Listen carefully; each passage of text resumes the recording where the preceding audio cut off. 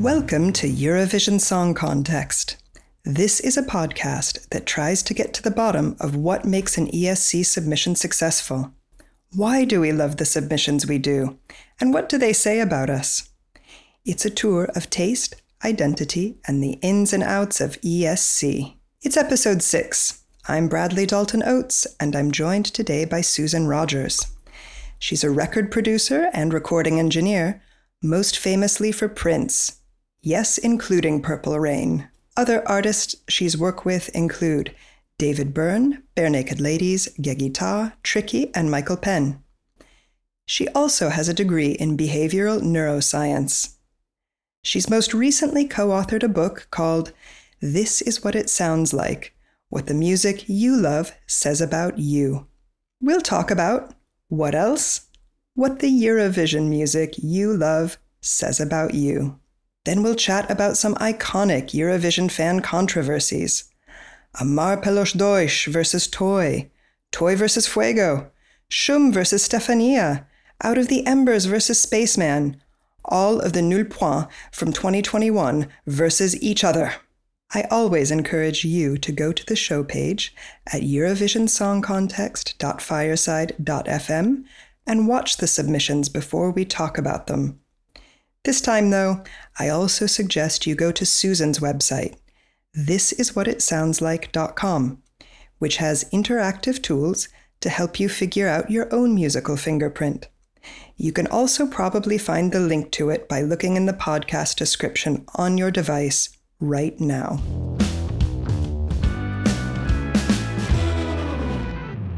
Welcome, Susan. Hi, nice to meet you, Bradley. Thank you for having me on your program. No, thank you for coming. So you have just written a book with a co-author. It's called This Is What It Sounds Like, What the Music You Love Says About You. I love this book. I highly suggest everyone go buy it now, like this very minute. You also have a website with a lot of kind of interactive tests and things that you can do, kind of independent of the book. So congratulations on an amazing book, I suppose. Thank you. It's a book about music listening. I was invited by my co-author, Ogi Ogas, to write a book about music. And I said, well, you don't want me for that because my students know more about music technically than I do. They're formally trained in music theory. And I'm not. I'm a non-musician. But what I'm an expert in is music listening, having been a recording engineer and a record producer, having been essentially on input my whole musical life. So that's what we aimed to do, is to write about the listening experience rather than the generation experience of creating music, the consumption of it. So this is going to be fun talking about the music that's presented in the Eurovision Song Contest. Yeah, I think because your book is so expansive, and for people who haven't read it but are about to read it, there's a lot of science, anthropology, it's kind of human development in there, which is fascinating. You say in the book that, quote, practically speaking, without a listener, music does not exist. By perceiving, feeling, and reacting to the many dimensions of a song, the listener closes the creative circle and completes the musical experience. I know that this really will resonate with Eurovision fans because the fan experience is, I know a lot of people that feel that way. Yes, it's really true. So there's an old philosophical question that asks, if a tree falls in the forest and no one is there to hear it, does it make a sound? There are arguments for yes and no. You can say, well, it makes a sound because it moves air molecules, and sound starts with the movement of air molecules. So you can't say, well, don't be such an egotistical person and assume that if you weren't there to witness it, something didn't happen. If a tree falls in the forest, whether you're there or not, yes, it made a sound. And then the others would say, oh, well, I don't know about that, because in order to become a sound, you need a brain. You need a listening brain with ears that can pick up on those variations in the air molecules and interpret it as, oh, wow, a tree just fell over. So there are two parts to listening. There's the one who's making the music or the sound, and then there's the one who's receiving the music and the sound. When they work in concert, the listeners, as it is amply demonstrated by the Eurovision Song Contest, listeners' responses to music shape what music is. Of course, musicians out there are going to look at who the winners are, and they're going to say, all right, let's do more of that next year. So our listeners shape music, and then music makers will vary their efforts to present different styles to listeners to see what works. Yeah, if anything is a testament to that, it's Eurovision, because there's so many entries at every spectrum, right? And I like that idea. So in this, metaphor, the musician is the tree. Yes, that's really sound. Pedestrian, isn't it? Making the sound. They've caused something to happen. What is the response to that event going to be? That's an endlessly fascinating topic to me, because each and every brain is unique. And it's so interesting to think about how similar we all are, and yet there are critical differences between us, which helps to account for the variety in the music we have. Yeah, you said two things in the book which strike me. So one, that there was this idea at some point that there was a kind of normal brain, and that after that there were like aberrations, but we now know this not to be true. And the second thing that was interesting was that you said that our senses, and correct me if I'm wrong, our senses develop differently, right? So you say that I might like abstract paintings, but that might not be my taste in, let's say, perfumes, or food, or so all of those senses. Not only is there not a standard human brain, but there's also within each human brain, the senses develop their tastes not in tandem at all, right? Each of those things is separate. Did I understand that correctly? That is absolutely correct. I was just reading about this in a wonderful textbook on neural assemblies and brain development. It used to be thought that the normal curve, the normal distribution, was pretty ubiquitous in nature, and that's why they call it a normal distribution, a bell curve.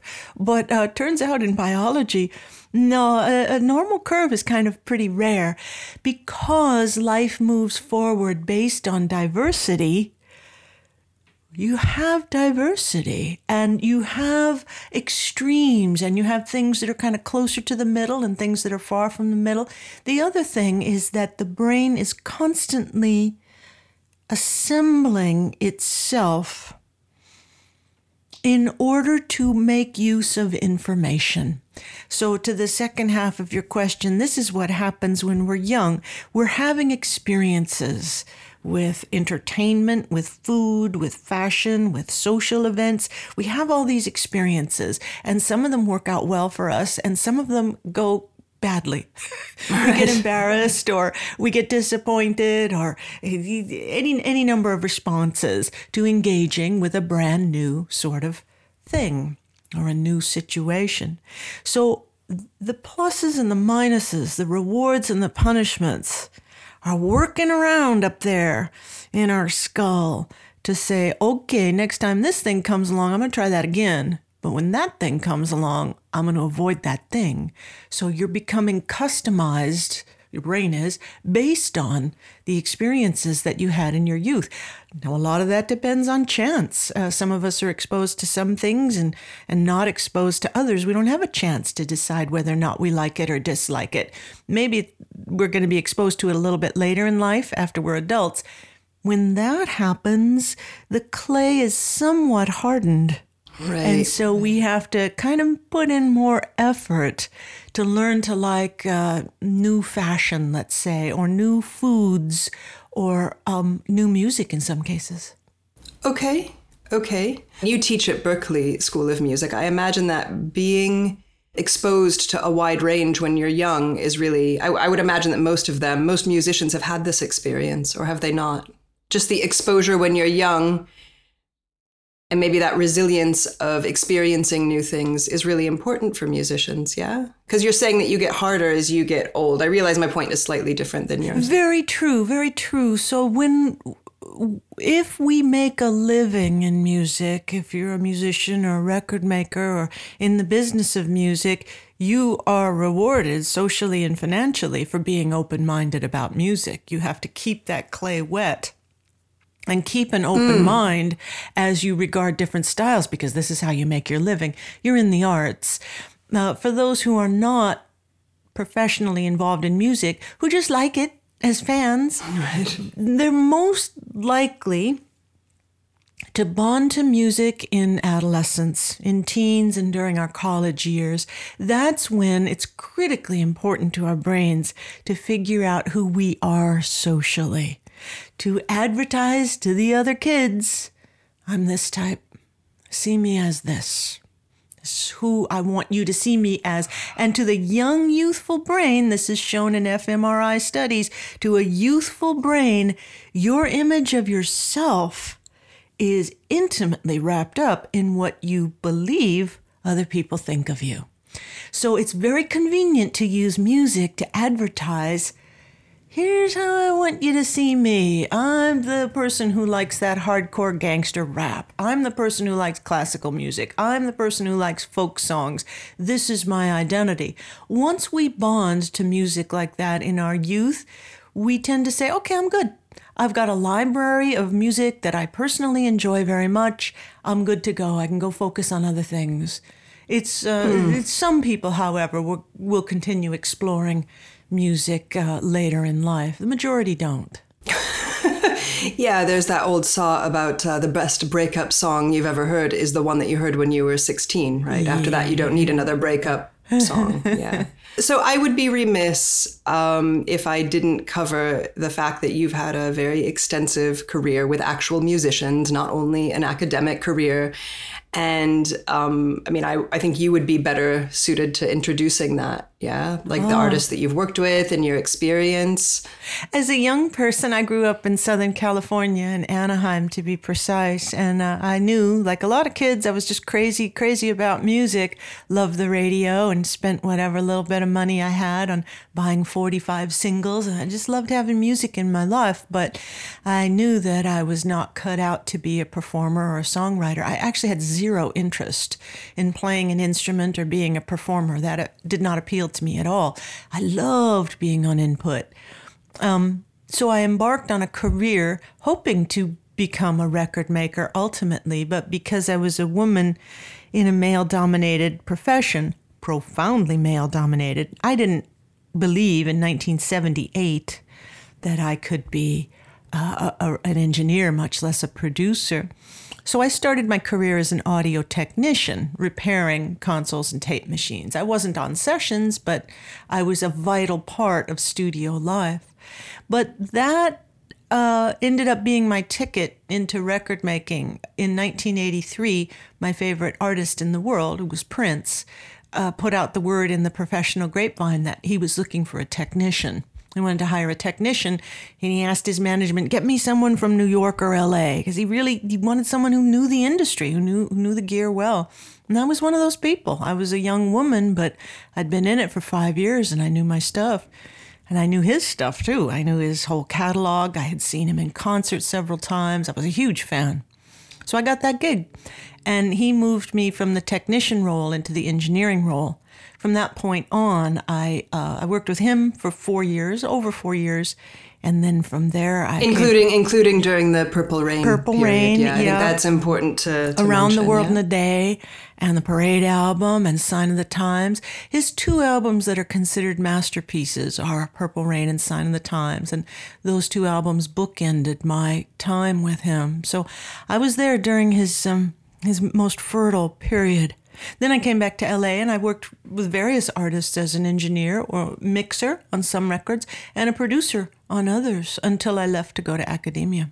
Okay, including one of my favorite bands, the Bare Naked Ladies. Yeah. Which I have to tell you, album Stunt, which 1 week is on, I think at the time was pretty controversial because of the spoken word, because of the kind of like rap lyrics. And I know everybody listening will remember, like Harrison Ford, I'm getting frantic, like Sting, I'm tantric, like there's this whole spoken word bit.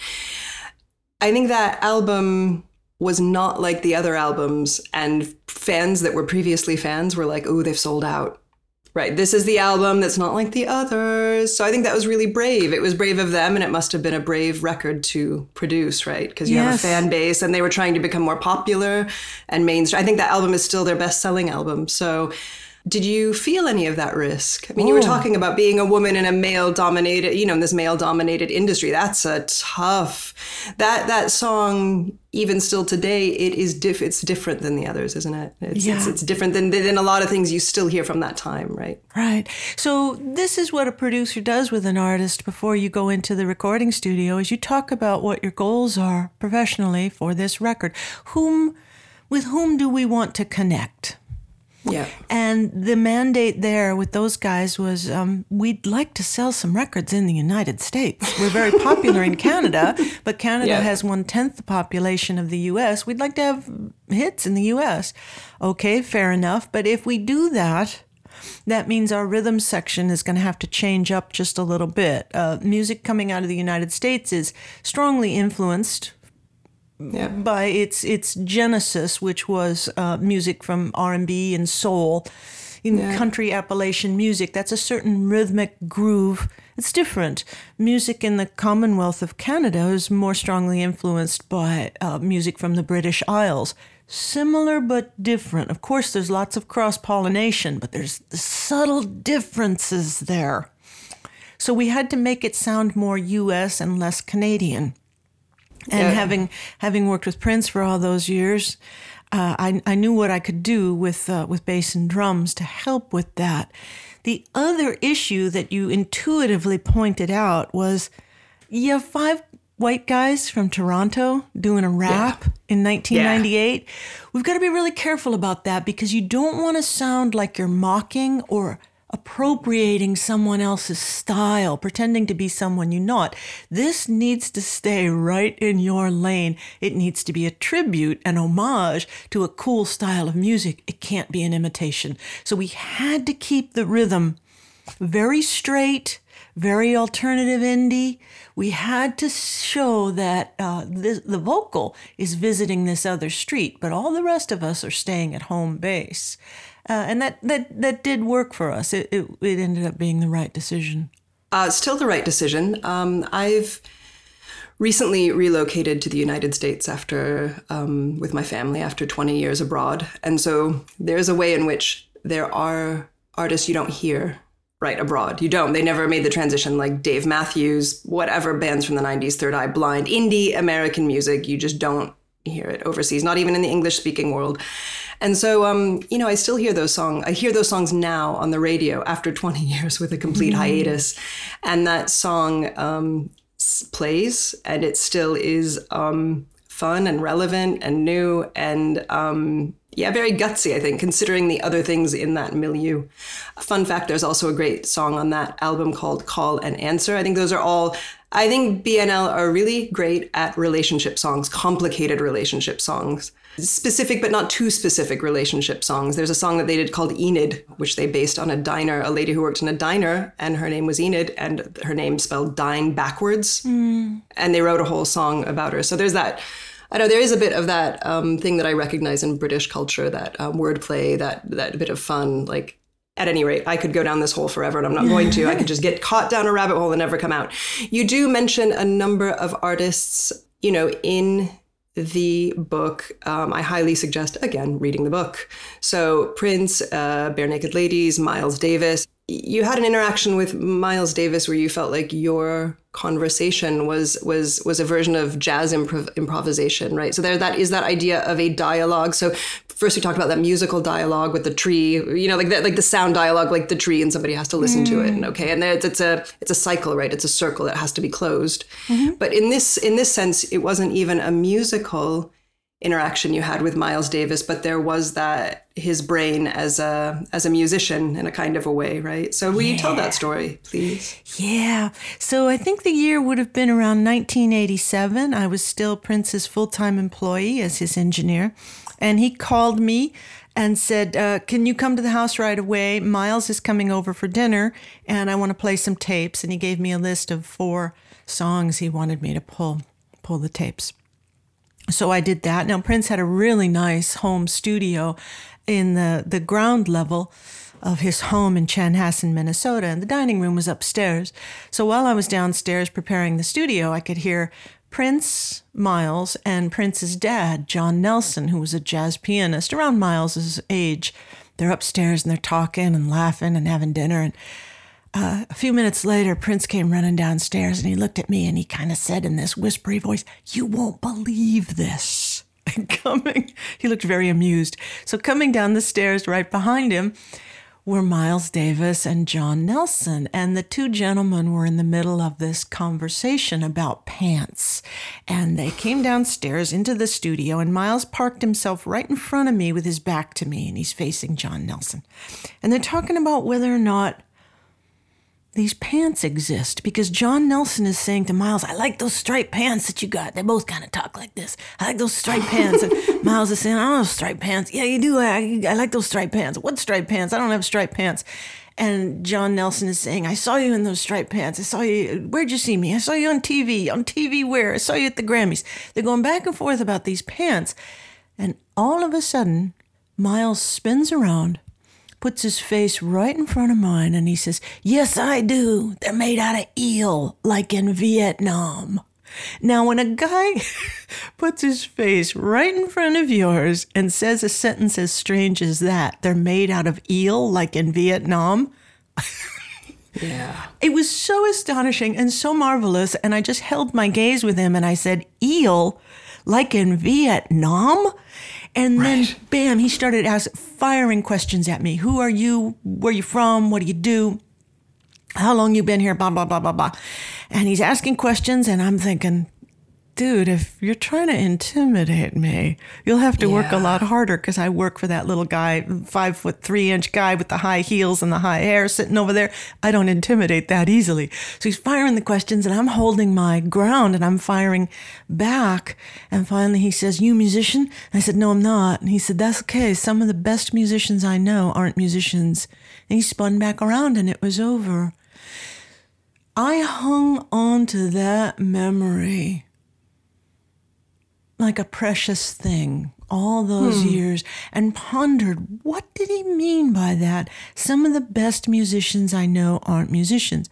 I've spoken with a couple of players, Marcus Miller and others, who had the chance to play with Miles, and they said that sometimes in rehearsal he'd instruct them, "Play like non-musicians," which doesn't mean play badly.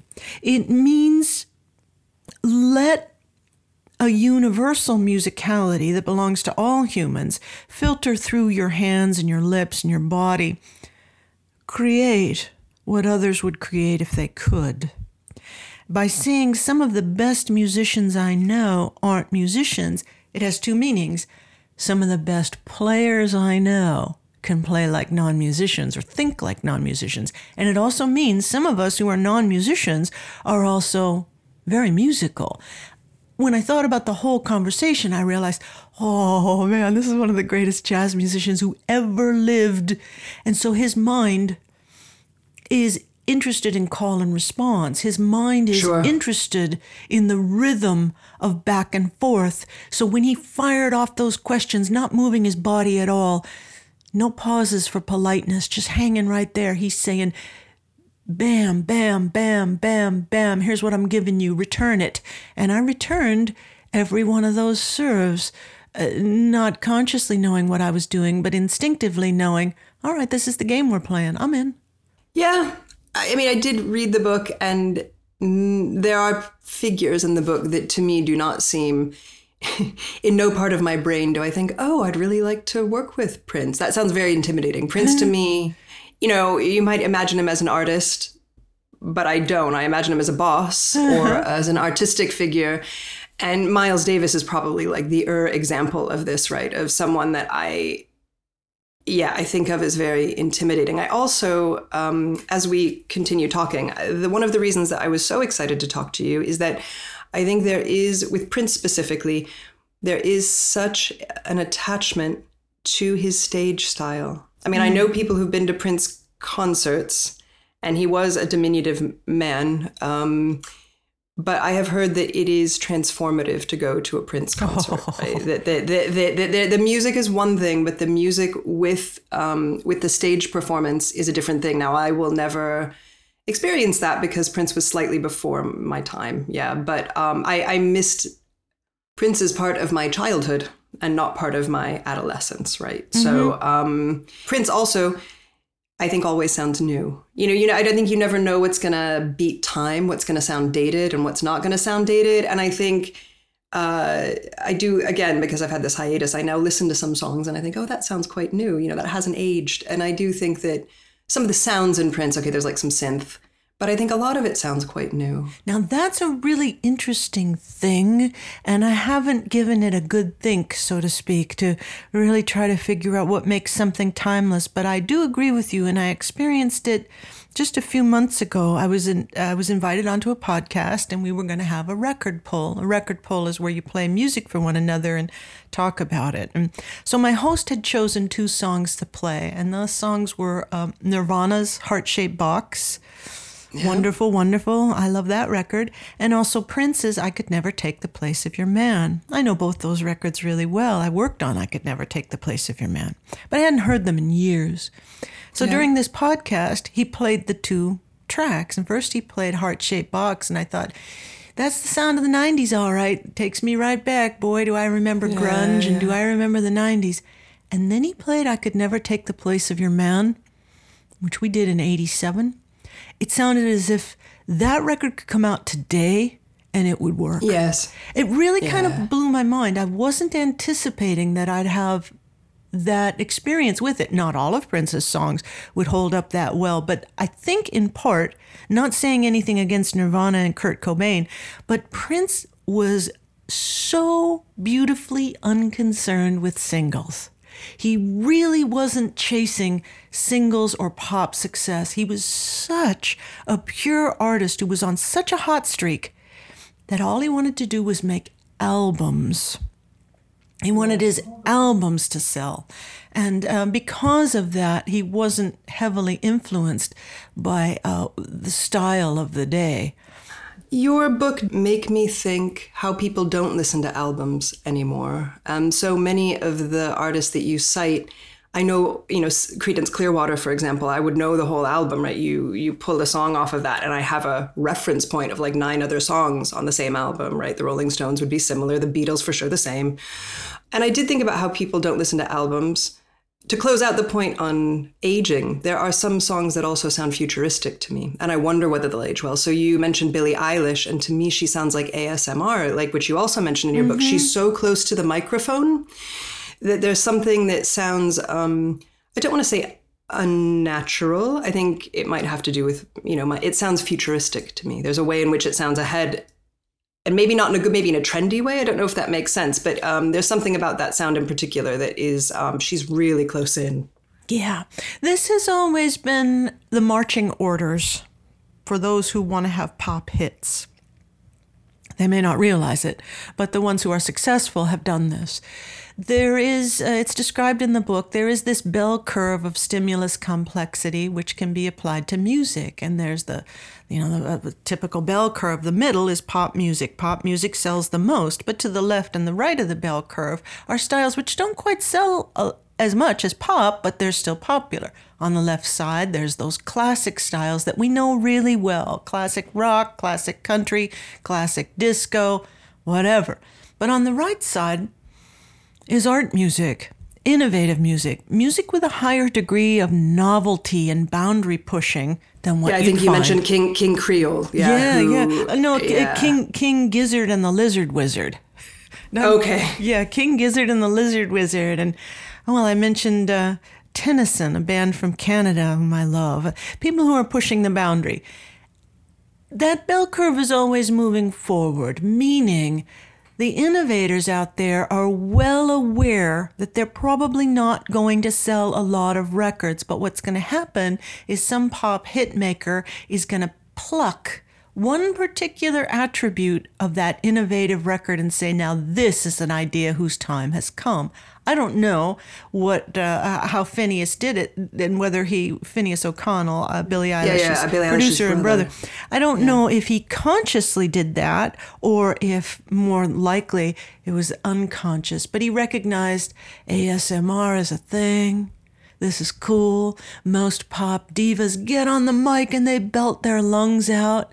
It's time for us to have vocals that do the opposite of belting and that actually just kind of whisper right into your ear. He recognized that, let me pluck that element, plop it down into more familiar elements, and we have a good shot at getting noticed.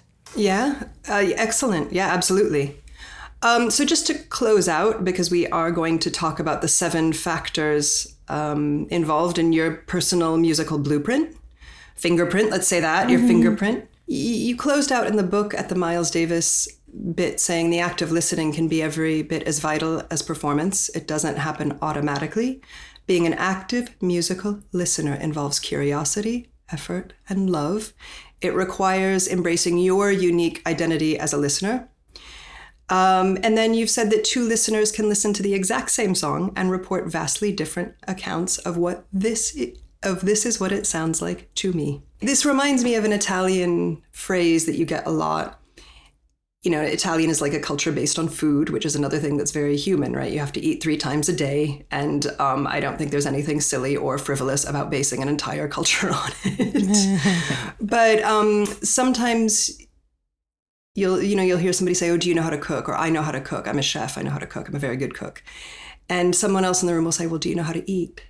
And you'll hear somebody say, no, but they don't know how to eat. Interesting. So there is this acceptance that being a consumer, there is an art to being a consumer. Do you understand what I mean? Like, There's no point in me. There's an art to being a consumer. And because, Italians have had all of that, like a range, certainly a regional range of what they get in their own diet. That's a bit what I got out of the Miles. Like, you knew how to, you're saying, oh, I'm not a musician, but you keep saying, oh, I'm an input person. I'm a musical listener. Right. So that also takes quite a bit of talent, right? Yeah. The sentence that you referenced is one in which my co-author and I probably spent the most time trying to get the wording of just right. My co-author wanted to say that listening was the equivalent of performing, and I had to say to him, no, it isn't. And I will be slaughtered if I try to claim that people who listen to music are doing something as intricate, as nuanced, as difficult as performing music. It's not. The word we finally agreed upon was vital. Vita meaning life.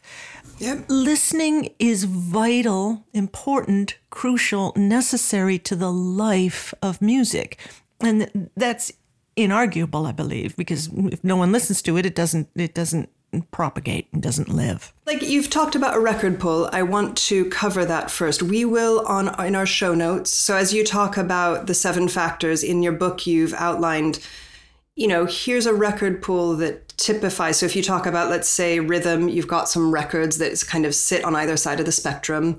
We will include those in the show notes, just like the songs that you've mentioned to give listeners an idea. I would like to encourage listeners to do their own versions, Eurovision song versions of this, right? So because this is a Eurovision podcast, I'm thinking, oh, what's like the Eurovision version of this? And I encourage listeners to email me and tell me, and we'll update the show notes page with your version, and then also maybe the fan Eurovision version of these. But I think first, so you talk about a record pull and this idea, I'll get it wrong and then you can get it right. But this idea of pulling 3 songs you really like and sharing them with a friend and learning more about the people in your life and their musical tastes through this record pull. So the idea is not an academic one. The idea is not to, it's not like a music appreciation class where I have to listen to, something you're learning more about the people in your life. And I thought about doing an album pull right? Like if I had to do like an album pull, what would I do? And I came up with a short list. For myself, it would be Regina Spektor, who you talk about in your book, who I love. Yeah.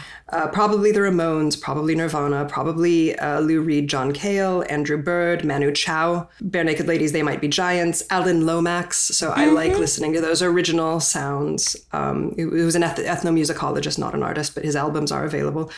And probably Caetano Veloso. And that's where I am. So you could take, that probably puts me somewhere on this. If I were going to pull songs or albums, that's what I'd pull for my friends. I can imagine what you'd pull for your friends because you've talked about them. You've said that you like the Stones more than the Beatles. This is a thing that the Stones appeal to you more than the Beatles. Yeah, your list and my list would kind of overlap quite a bit. I love all those artists, every single one you mentioned. So the idea of a record pull is similar to a song pull. Rather than passing a guitar around the room and playing a work in progress, you're passing a record around and you're saying, listen to this record. But your job at a record pull is you must say why this record appeals to you so greatly. And you cannot say, well, it just reminds me of this person or it reminds me of this time in my life. It has to be centric to the record itself. Talk about the features on the record that appeal to you and say why. Why that's such an intimate exchange is because when we're listening to the music that we love, this is shown in studies, we go into our own heads. Only with the music that we love. But when we listen to music we love, we activate a private place in our psyche that is concerned with self-image, self-awareness, self-consciousness. We adopt that music for the length of the record. We adopt that music into our own psyche. So when you then come out of your own head and describe for others why you love a certain record, you're going to say something like, to my body, that rhythm feels spot on perfect. That's how the muscles and bones and fibers in my body like to move.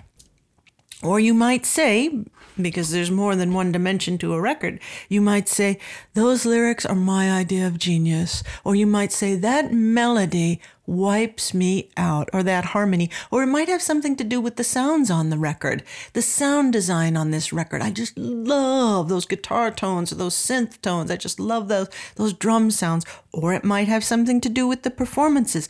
That singer sang her heart out. Or it might have something to do with just the virtuosity of the performer. Like, this is just unbelievably technically good. Or the style. I admire that they're pushing this boundary. There are a lot of different reasons why our brain can respond to music. And these are all shown to be related to a release of dopamine or opiates in response to listening. That's why most of us have diverse musical taste. So you like some records for their grooves, you like some records for their melodies, you like some records for their style, some records for their performances. We have a variety of tastes, most of us, because we're getting our mental treats from a variety of aspects of music. The 7 factors which make up one's musical fingerprint are authenticity, realism, novelty, melody, lyrics, rhythm, and timbre. I will repeat them because listeners will be going, what? Authenticity, realism, novelty, melody, lyrics, rhythm, and timbre.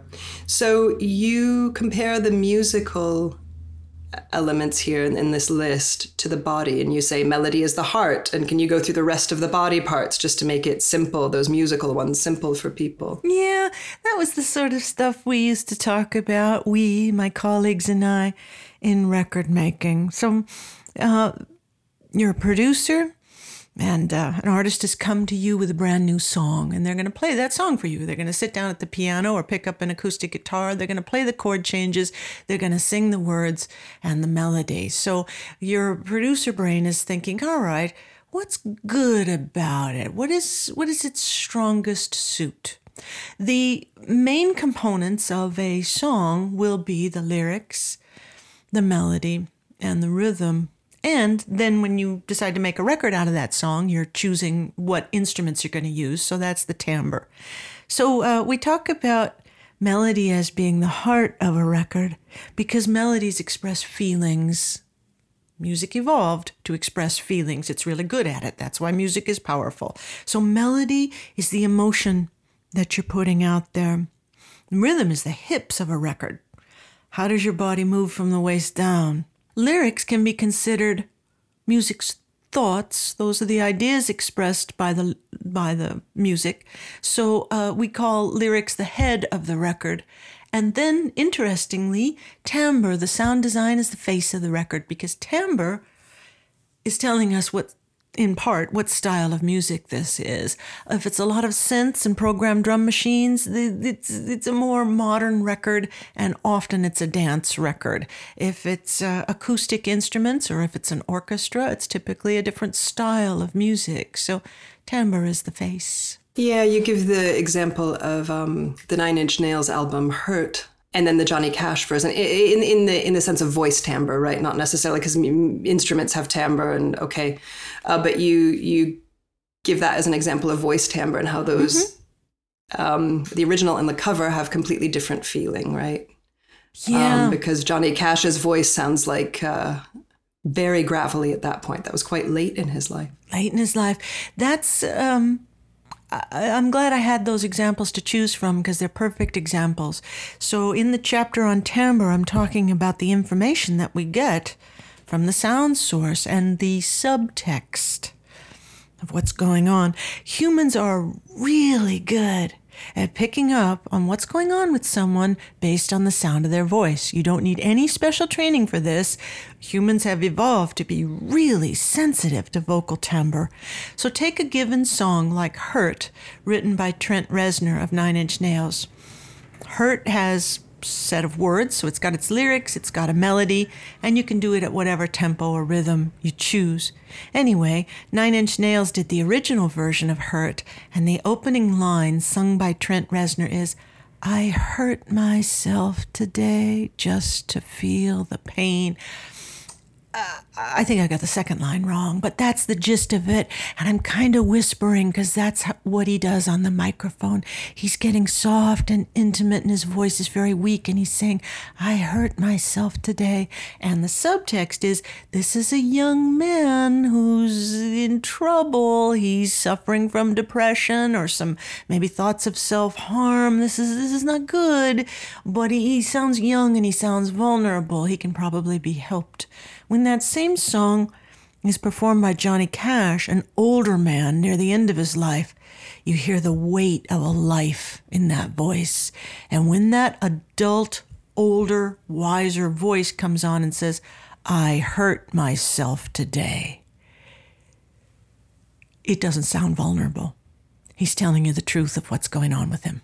So you get a very different impression of what he's saying compared to what Trent Reznor is saying. And the only difference there, the words are the same, the difference is in the timbre of their voices and the information that that timbre carries.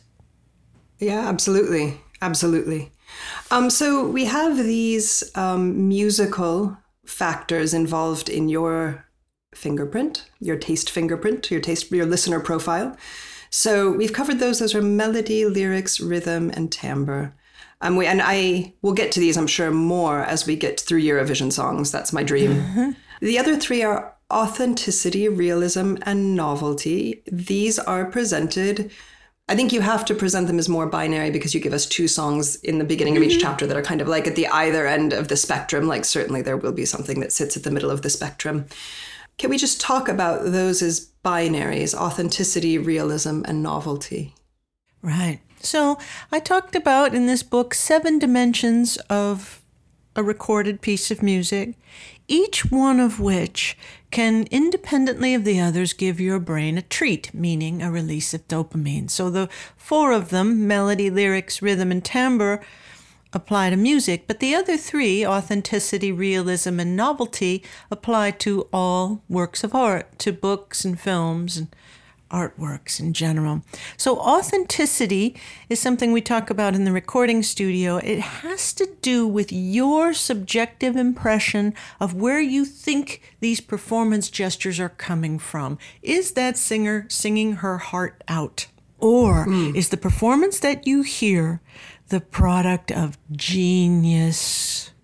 You mentioned Bach. Yes, Bach is at one end of this. Or an orchestra that's performing Beethoven, or Ella Fitzgerald, a virtuoso singer. So we talk about above the neck versus below the neck. Do you prefer your music to show off that cerebral knowledge and technique, or are you more inclined to gravitate toward music that is raw and heartfelt and maybe kind of sloppily performed, but it feels like it's coming from the gut or from the heart? We all tend to have a sweet spot on this axis where music feels most right to us. Yeah, you call the other end of this naive. And I have heard this applied to the visual arts, meaning an artist that wasn't technically trained, right? Like maybe an indigenous artist, I've heard this called naive. Okay, so you've got your authenticity, then your realism. Can we talk about the duality there? This rocked my world. In 2017, I read the book by Eric Kandel, who's a Nobel laureate. He won his Nobel for his work in physiology and medicine. And he wrote a little book that I highly recommend.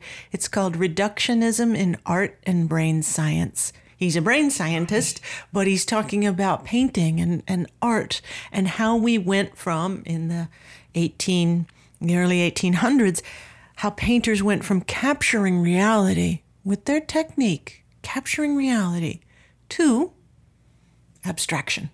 What happened was a new technology came along in the 1840s, and that new technology was the camera. When people saw photographs, they realized, okay, way to go. Now, rather than having my family sit for a week while their portrait is painted, I can just have a photographer come and capture them in an instant. So painters were now free to, instead of capturing the world as it looked, the reality of a visual scene, they could capture what the world felt like.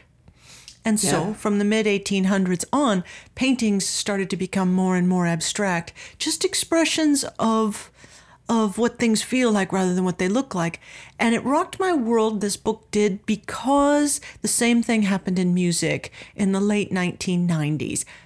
Engineers of my generation, what we valued was our ability to capture reality, to place microphones, to choose musical instruments, to create, with our technique and our skill and our knowledge, a sonic picture of what happened in the recording studio. That was the goal until the personal computer came along and sample libraries came along. And now all of a sudden, with the click of a mouse, you've got a whole set of instruments. You didn't have to work that hard to get it. All you had to do was click that mouse.